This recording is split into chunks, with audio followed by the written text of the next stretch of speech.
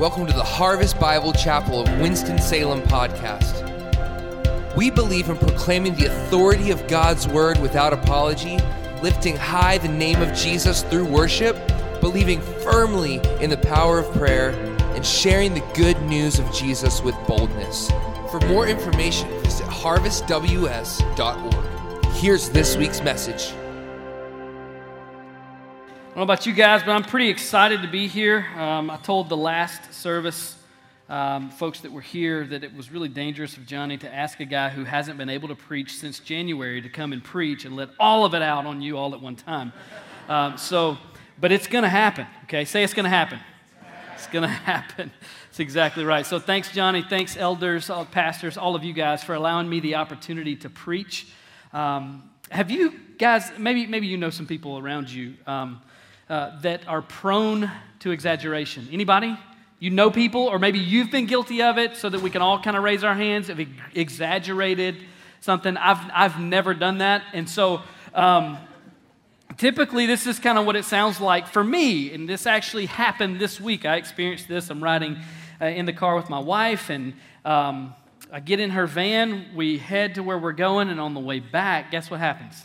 The fuel light comes on.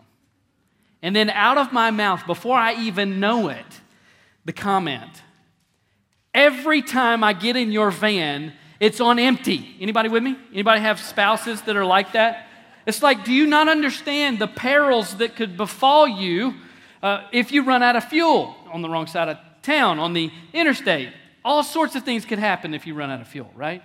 So we tend sometimes to exaggerate things. We're prone to hyperbole. I know I've never done that, and but some of you may have, and so I don't want to throw any shade on you guys or anything, but in our passage this morning, it's going to be easy for us as we read through it to get to the part where Peter says, "In everything," and think, surely you don't mean everything, right? Surely you're exaggerating, but I want to submit to you this morning, Peter's not exaggerating. And so as you are hearing the sermon this morning, as you are allowing the word to dwell within you richly, as Scripture says, I want you to kind of push that thought aside, that maybe Peter is exaggerating. So open up your Bibles to 1 Peter chapter 4. We're going to be in verses 7 through 11. And as you're turning there, I think it's important for us to really understand, so I want to kind of set the scaffold, set the setting of what's happening right now of the church, the people that Peter is speaking to. See, an emperor named Nero was reigning at the time, and Nero had an incredible lust to build, to expand everything that he had. And so Rome was kind of almost landlocked at this point. And so in order to build anything, he would have to tear some stuff down. And so clearly people would see him tearing things down and be like, what are you doing, Nero? So he set fire. Tradition believes that he set fire to a part of Rome, thinking that he could kind of burn a little section, a little area, we'll make the fire stop here. Didn't work out that way. Most of Rome went up in flames, and with it went the religious culture.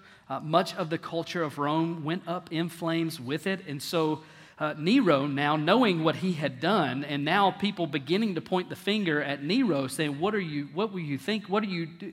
What happened? How? Who? All this sorts of stuff." He realizes deep down, in order to escape this, I'm going to have to put the blame on someone else, and so.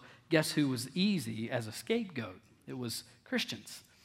And so he said, don't look to me, look to the Christians. They're the ones that did this. And so imagine a huge society of people being so frustrated and angry with the Christians. Intense persecution ensued.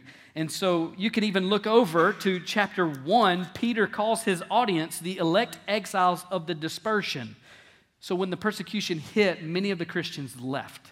I don't know about you, but I probably would have been one of those that did that as well, trying to escape this kind of persecution, this undue pressure that was placed on me or you in that time. And so they went to areas like, as he says, Pontus, Galatia, Cappadocia, Asia, Bithynia, all sorts of places. And so Peter's writing to actually encourage those believers to live in a certain way.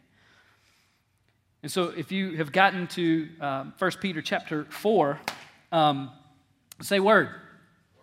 Come on, we're going to have some little back and forth here. I'm going to need your participation this morning. Shake the cobwebs out, right? When you get there, say word. Hey, we're together now.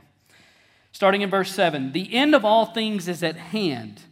Therefore, be self-controlled and sober-minded for the sake of your prayers. Above all, keep loving one another earnestly, since love covers a multitude of sins. Show hospitality to one another without grumbling.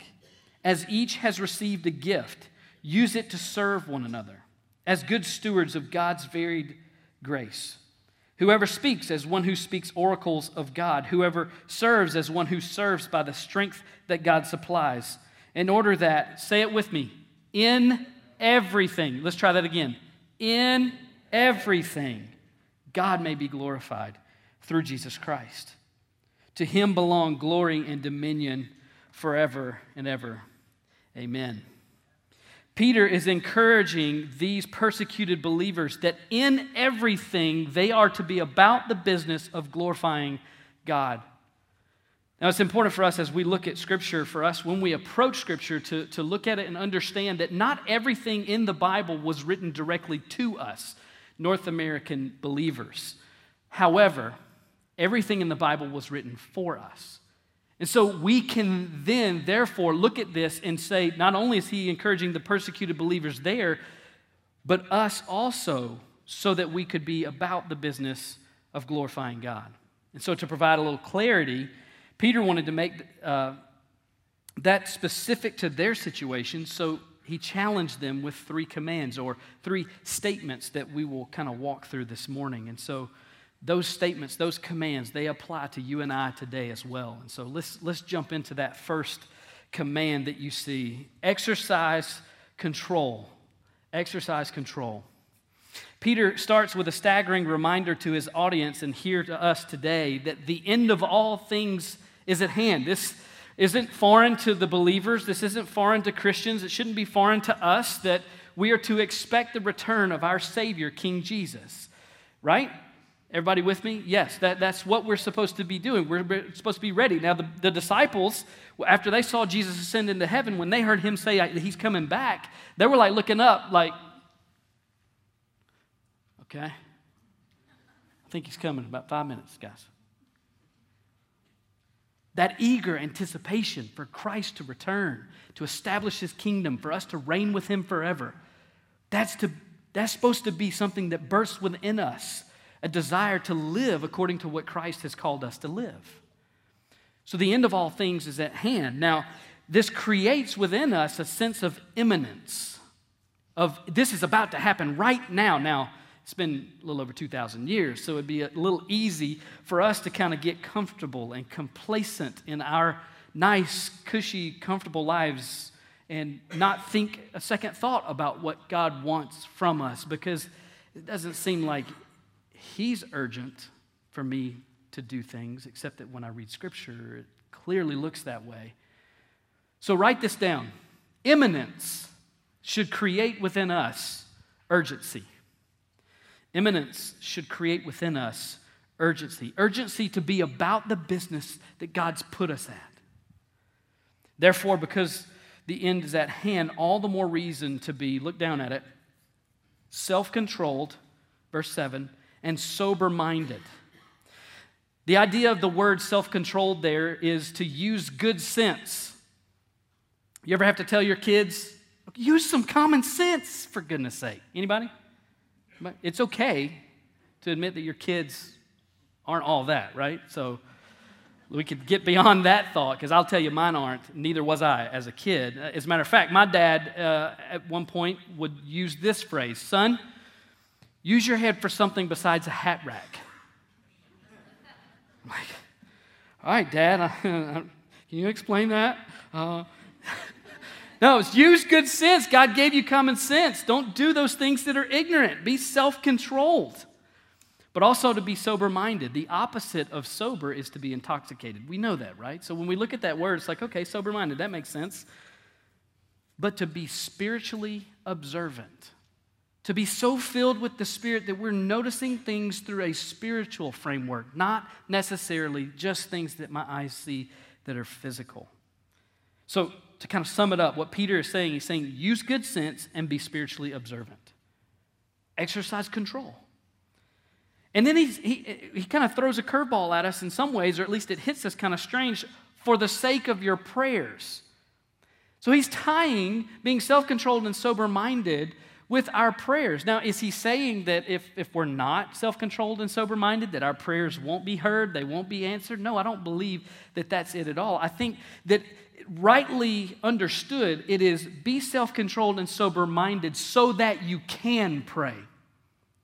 You ever had anxieties that kind of prevented you from going to the Lord about something? You ever been frustrated with the reality that you experience, that you feel like God has no idea that you're walking through, and so therefore you're like, well, what's the point? Anybody? Yeah, I think we've all been there. So that you can pray, this exercising control. One commentator said, proper prayer is not an opiate or escape, but rather a function of clear vision and a seeking of even clearer vision from God. It's a clarity. Prayer, I don't know if you realize this, but when you get deep into and get serious about the act of praying in your life, it really changes you more than it changes God. Because don't we do that? We come to the Lord and like, I'm going to pray and see if I can get God to do what I want to do. Yeah, how's that working? Doesn't. Prayer's meant to change us. Be self-controlled, sober-minded, for the sake of your prayers. But why would Paul have to remind the believers here, and even us for that matter, to be self-controlled and sober-minded?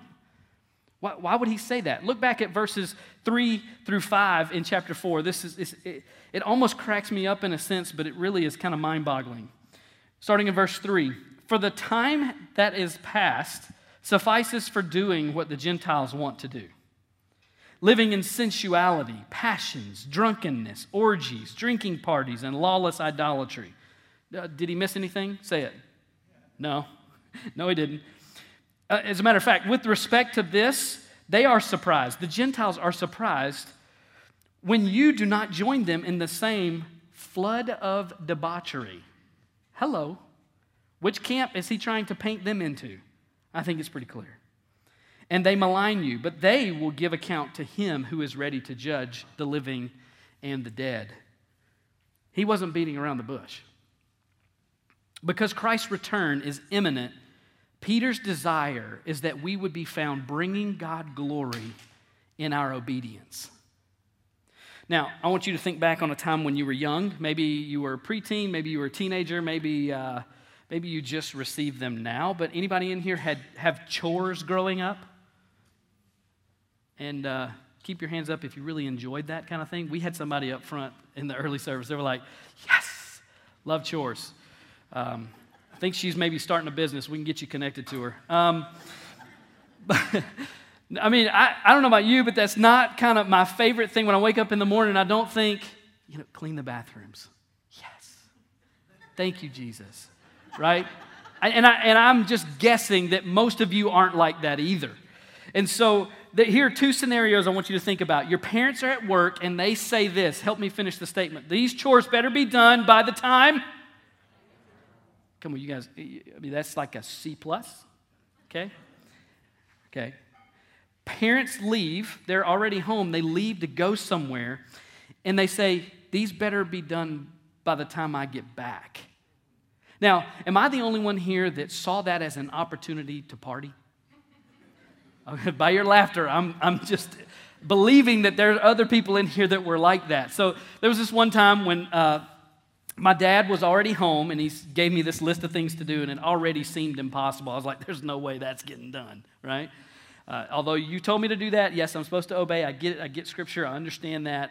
And so Dad walked out the garage door as he normally does. He got in his truck, heard the truck door slam. Notice all the details I'm recalling, right? Because it's the process of leaving that you hear and like, okay, he's gone, right? So there's the vehicle cranking up, backing out of the garage, peeking through, seeing that the garage door's coming down, running to the front door. All right, is he going down the street? Yes, he is. Let's do this, right? So turn the TV on, get the music going, go outside, I'm playing outside. Am I doing what my dad asked me to do? Yes or no? No. Not at all. As a matter of fact, I'm doing everything he didn't tell me to do, right? So what I didn't know is that my dad saw me peeking. Yeah. You've been there too, huh? And so what happened was he went out at the front of the neighborhood where I couldn't see him while I was outside playing and doing all this other gallivanting around in the house. And he waited about 10 minutes and came back, and there was a ring at the doorbell. And I'm like, oh, great, somebody's delivering a package. You know, I mean, who doesn't like to receive mail, right? It's like Amazon. Oh, what could it be? I've ordered so many things. Sorry, that was completely a side note. And so I go to the door, and guess how surprised I was? Was I ready for him to be back? No, you knew my plan. Party until the last 10 minutes and then scuttle around the house and try to get everything done. I was not found being faithful with what my dad told me to do. And so here's the reality. Because of the imminence of Christ's return, Christ is expecting us to live in a certain way. And one of those things is to exercise control by being self-controlled, being sober-minded in the way in which we're living, not like the Gentiles did in their flood of debauchery, but to be about the business of glorifying God. Are you obedient in everything? Now, I don't want you to answer out loud. Peter is trying to prepare God's people for the return of Christ. His goal is to encourage the exiles, these believers that are experiencing intense persecution, to be found obedient when Christ does return. And so in everything, you are to be about the business of glorifying God, so exercise control for His glory. Peter moves from control to one of the most crucial statements in the Bible for us as believers. You want to give God glory? Here's how. Love one another. Exercise control. Love one another. He almost takes this into a superlative view. Above all, I told you to exercise control, self-control, sober-minded, these other things that you're going to hear after I say, above all, set up at the top, the crucible is to love one another. Even more exaggeration, it seems like, here. Or at least we would think. He says, look down at it, he says, keep loving one another. As if this is a continual thing that you should be doing no matter what. It reminds me of John 13:35. You want to jot that down for a later reference. By this, all people will know that you are my disciples. This is Jesus speaking. How is that, Jesus? If you have love for one another. Let's pause just for a second. It would be really easy for you to sit there in your seat and for me to stand here right now and say, yeah, I get it. Love, it's all about love. Love is all you need. Come on, finish it. Oh my gosh. Love is all you need. Okay, some people who are like early 50s, 60s, area, oh my goodness. It's all about love. It's all about love. Think about the context of what is happening to the people that Peter is talking to. They are being squeezed from the outside in this intense persecution. Could you imagine hearing what Peter would be hearing? I just had stones thrown at me today, Peter, and you expect me to love? Are you kidding me? I just was beaten today because I'm marked as a believer in the gospel of the Lord Jesus Christ. And you want to tell me to love? Love is not what I feel right now, Peter. Love is not what I really want to do. It's not at the top of my list right now. Imagine that. But yet, Peter, insistent that we love one another. If you're being persecuted wrongfully, whatever, for many reasons, how would you respond to that persecution? Here are a couple of potential responses that you might experience, you might have gone through, you might have done. Number one is withdrawal. This is the person who struggles with conflict. Fight or flight, I'm gone. I'm flying. I'm fleeing from the conflict. Don't like it at all. It's not my favorite. Not going to do it. Right? Usually it's the people that they're doing this. Right? They ball up. Well, another potential response for you might be paranoia. This person sees conflict everywhere, even if it isn't real conflict. And they're constantly anxious. What about number 3, retaliation? This is the person that's just, man, I'm waiting for somebody to get up in my grill one more time. I'm going to bust them. Right? They're not running from the conflict. They're actually looking for it and wanting to run into it in an unholy type of way. But there's another option, another potential response, maybe the one that Peter is pushing us toward, and that is number 4, love. It's counterintuitive. I feel like I'm going to be feeling like I'm always run over. I'm going to be taken advantage of. People are going to abuse me. Let me ask you a question. What happened to Christ? Was he abused? He took ridicule for your behalf, for my behalf. All the sin of the world was laid on him. Love is not natural in these conditions. It needs to be practiced. And you say, well, how do I love? How do I practice this love? Look at the word that Peter uses. It's kind of interesting. It says, above all, keep loving one another, say it, earnestly. Now, what does that mean to love someone earnestly? Like, anybody participate in track and field? Maybe you ran. Have any of you run from something before? Anybody in here? Run from something, run into something, tripped over something? Anybody in here seen anybody? Olympics? This is how you participate, right here. There we go, thank you. Right there in the middle.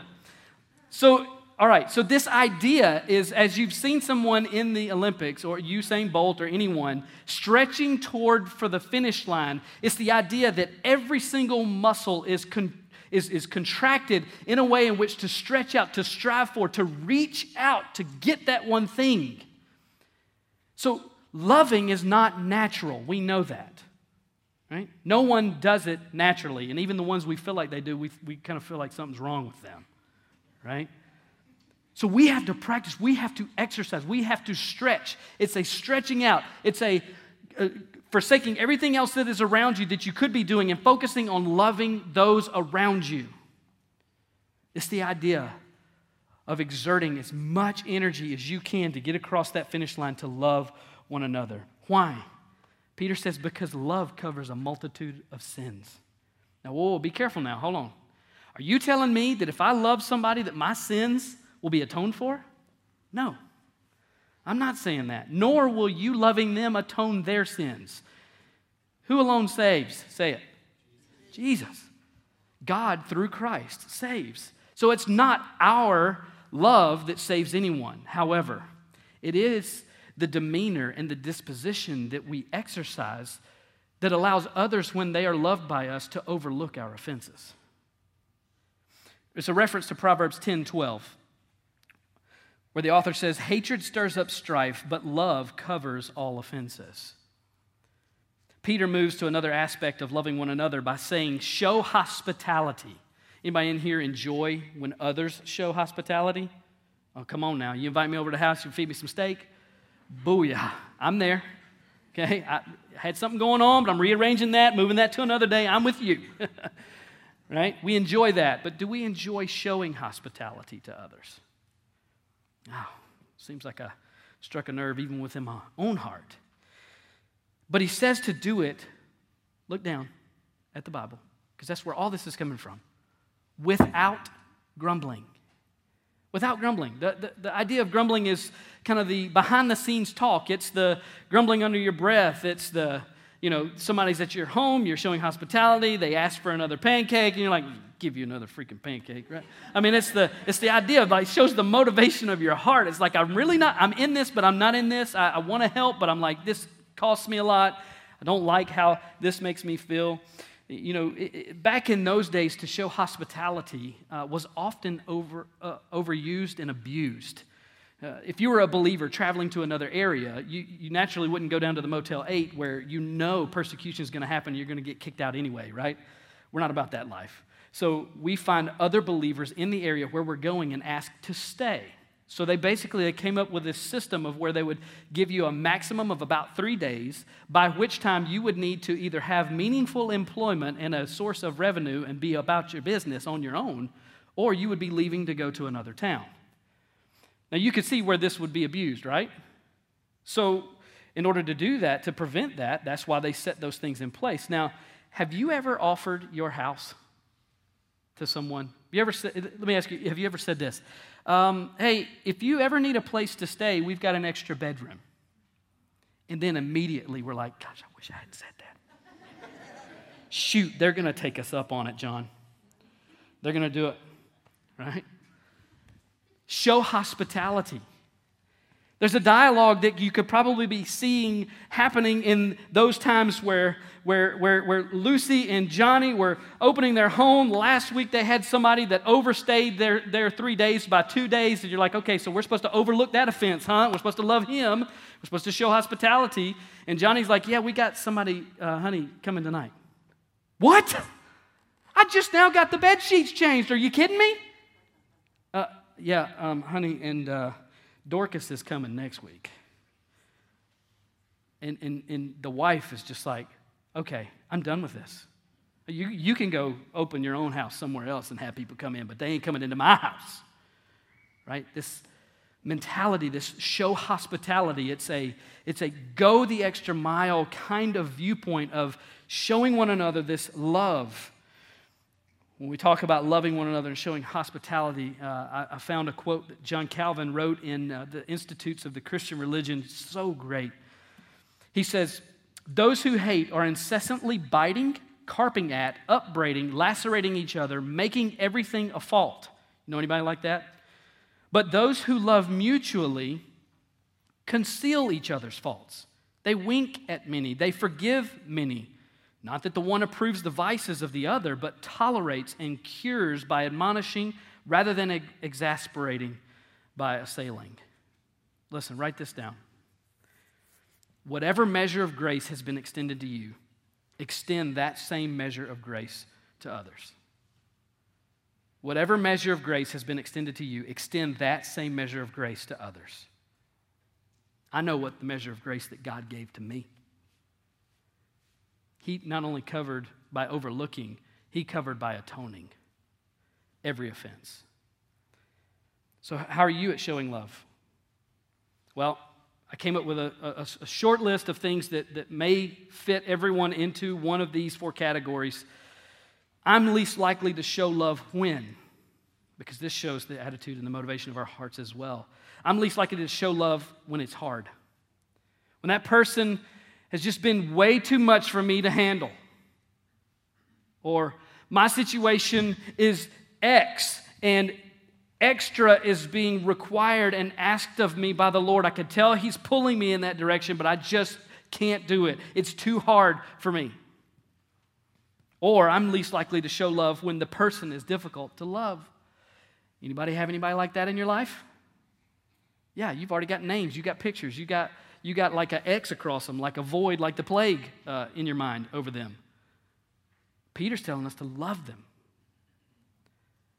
I'm least likely to show love when, number 3, it's not reciprocated. I expect when I do something for someone to do that back to me. It's the golden rule. Do unto others as you would have them do unto you. Why is this not being reciprocated? Why am I not receiving this back? Also, I'm least likely to show love when I have been offended. You cross people off your list when they do the slightest thing wrong to you. Peter is telling us, doesn't matter, love one another.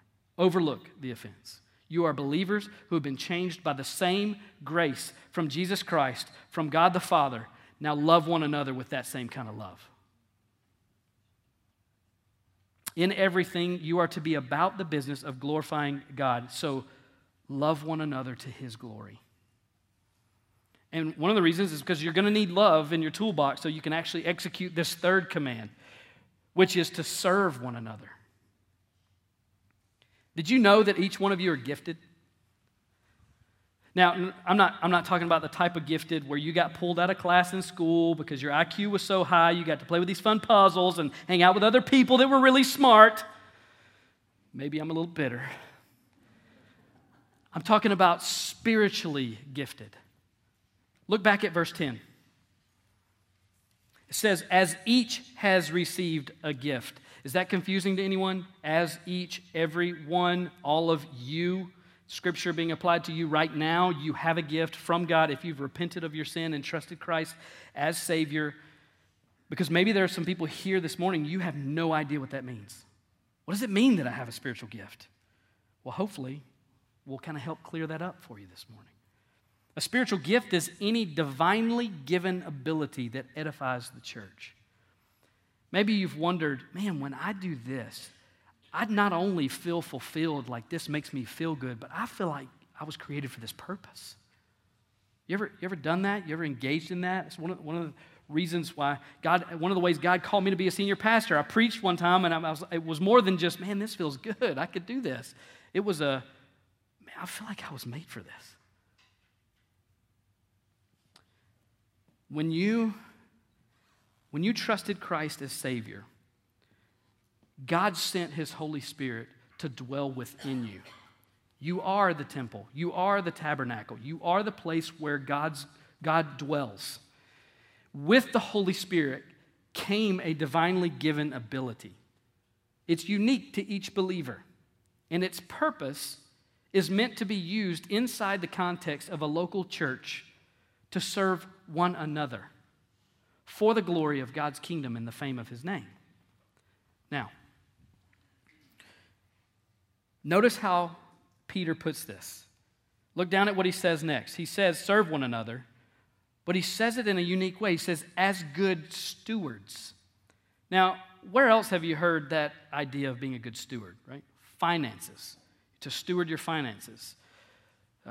To steward your finances isn't to, as the parable that Jesus says, to go hide it and dig a ditch and put it in it and cover it up. That's not stewarding anything. That's waiting. That's guarding.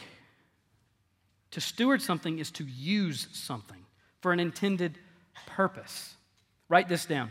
Administer your spiritual gift as a steward. Don't parade it like a performer. There are some, as even Paul was instructing the Corinthians, desire the greater gift of love. I would more prefer that you prophesy than speak in tongues.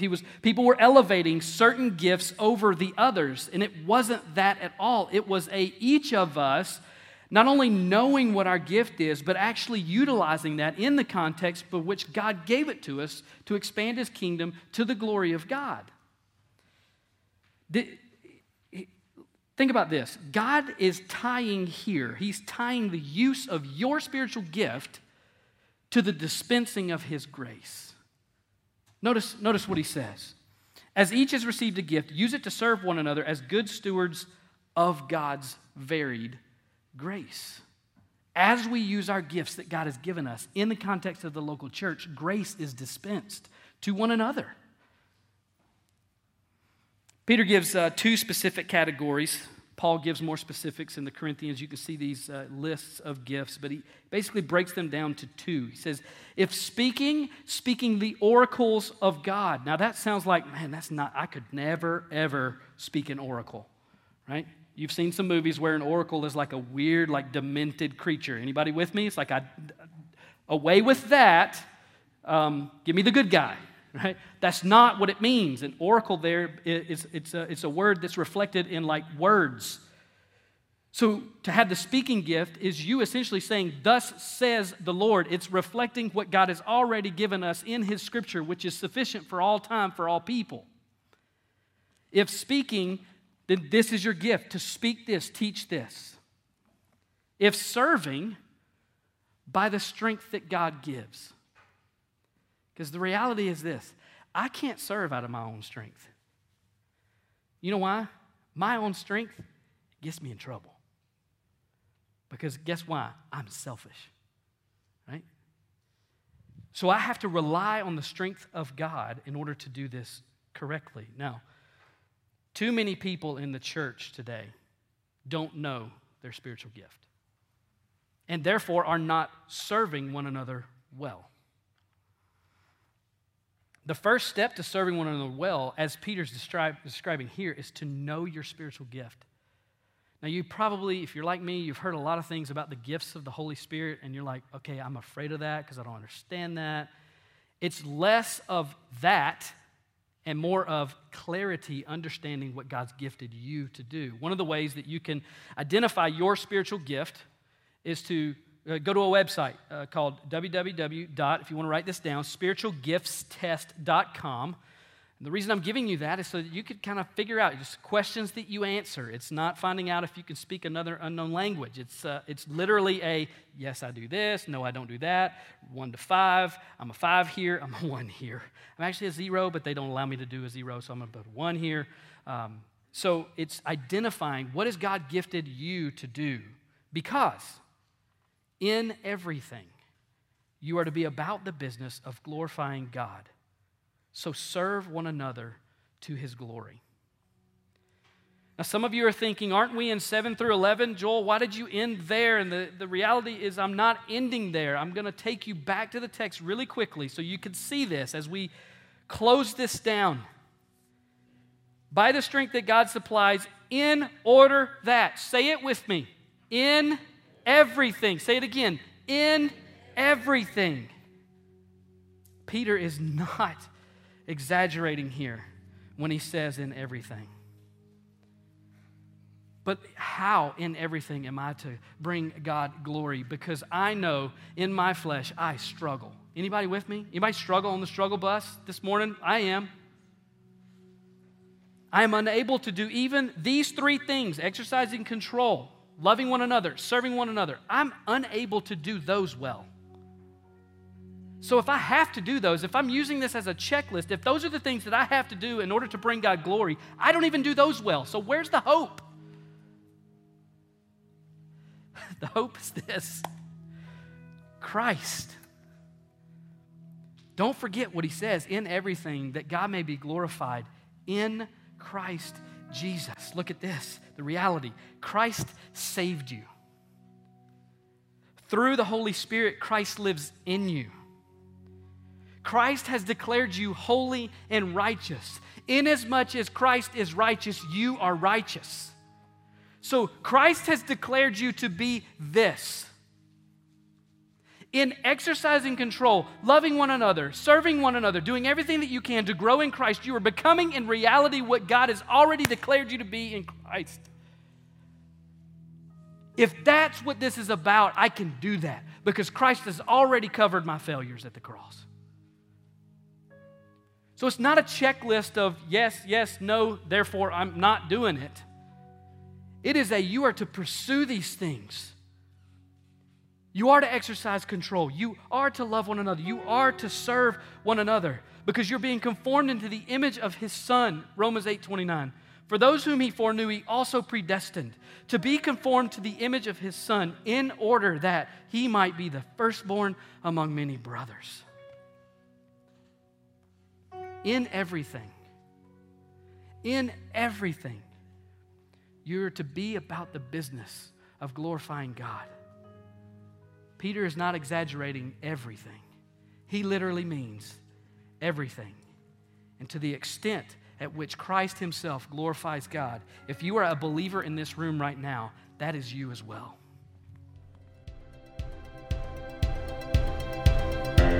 Thanks for listening to the Harvest Bible Chapel Winston-Salem podcast. For more information, visit harvestws.org.